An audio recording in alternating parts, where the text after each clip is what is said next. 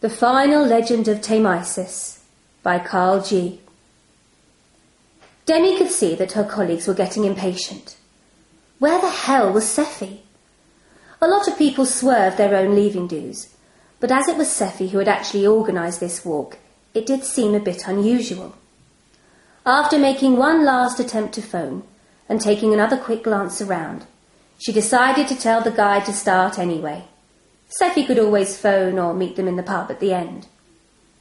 The guide began by clearly announcing the inn's location, telling them about matters to do with conduct and route, and, most importantly, reminding them that it was All Hallows Eve, the Christian echo of the great Celtic festival of Samhain. He then embarked on a description of pre-Christian London and the offerings that Britain's original inhabitants used to make to the river. At every stop, Demi looked around anxiously. Her workmates, many of whom had initially expressed scepticism at the idea, seemed to be having a fine time. They were standing now just to the northwest of London Bridge, and the guide appeared to be summing up.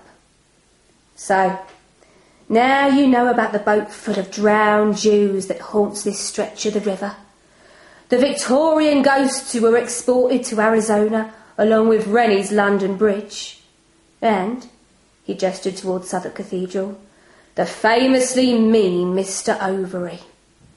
He raised his voice a notch and continued.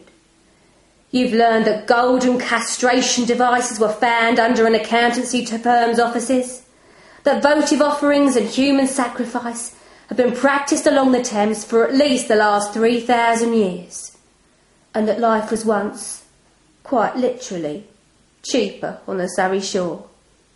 You've heard tales of queen rats, legendary cats and ghostly polar bears.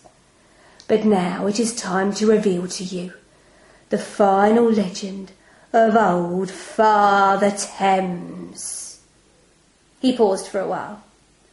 A few people sparked cigarettes, others grinned. This last part of his performance had been gloriously hammy. Glancing around the crowd, the guide started almost at a whisper.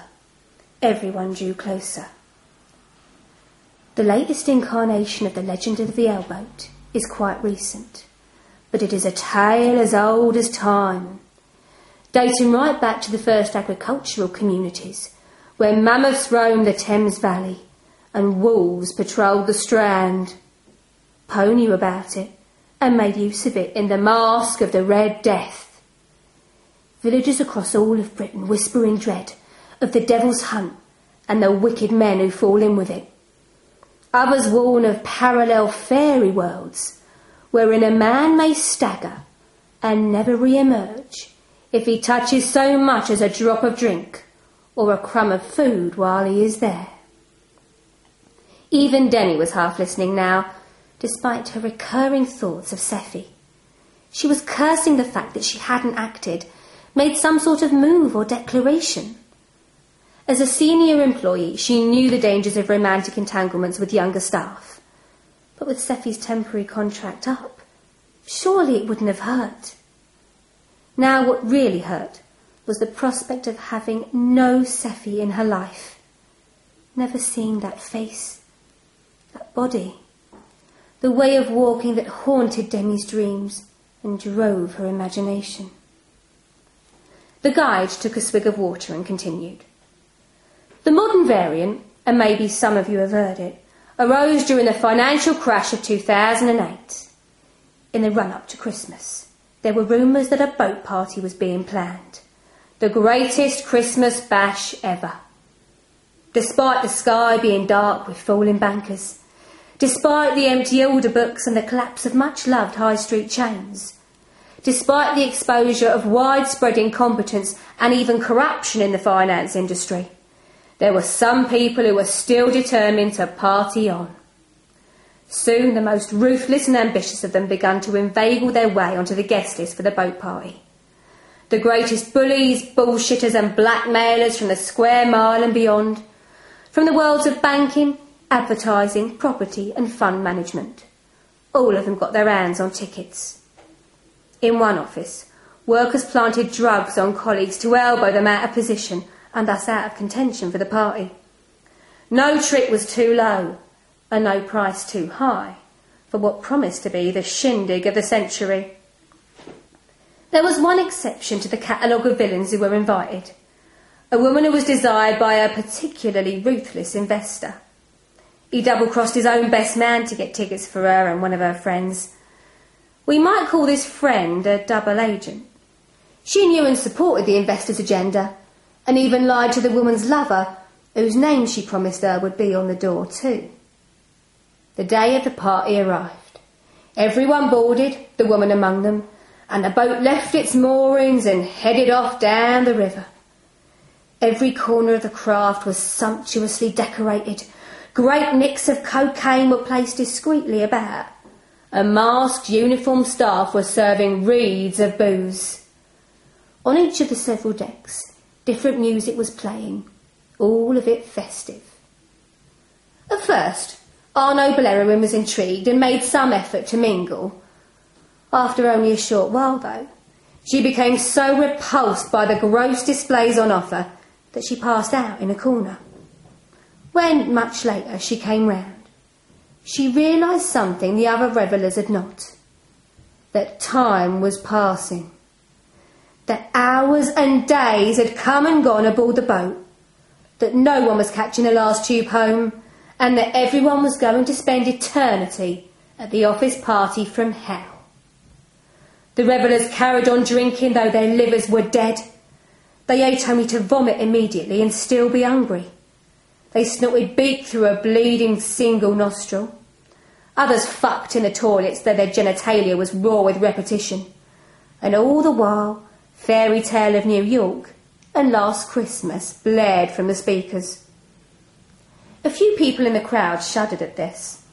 Others started joking about secretaries with their asses on photocopiers from now till doomsday, accompanied by a perpetual soundtrack of Slade, Wizard, Cliff and Shakey, adding to their eternal damnation. The guide went on. Luckily for our heroine, she had an ally, one who truly loved her, but despite what she had been told, whose name had never been on the door at all. Her lover returned again and again, pleading for her release, until at last a deal was struck. Having consumed only 2 beers and a sausage roll while on board, the woman would spend 3 months on the ship every year. Her punishment would start on All Hallows Eve, the festival of Samhain, and end at the old pre-spring rite of Imbolc in February. For the rest of the year, she would temporarily lead a normal life in the city, living under the sun. However, these conditions would only apply if, come February, there was someone who loved her, waiting for her to re-emerge. The guide paused and looked about him. "And where did this sailboat pick up its punters, you may well ask?" he inquired, reaching a crescendo.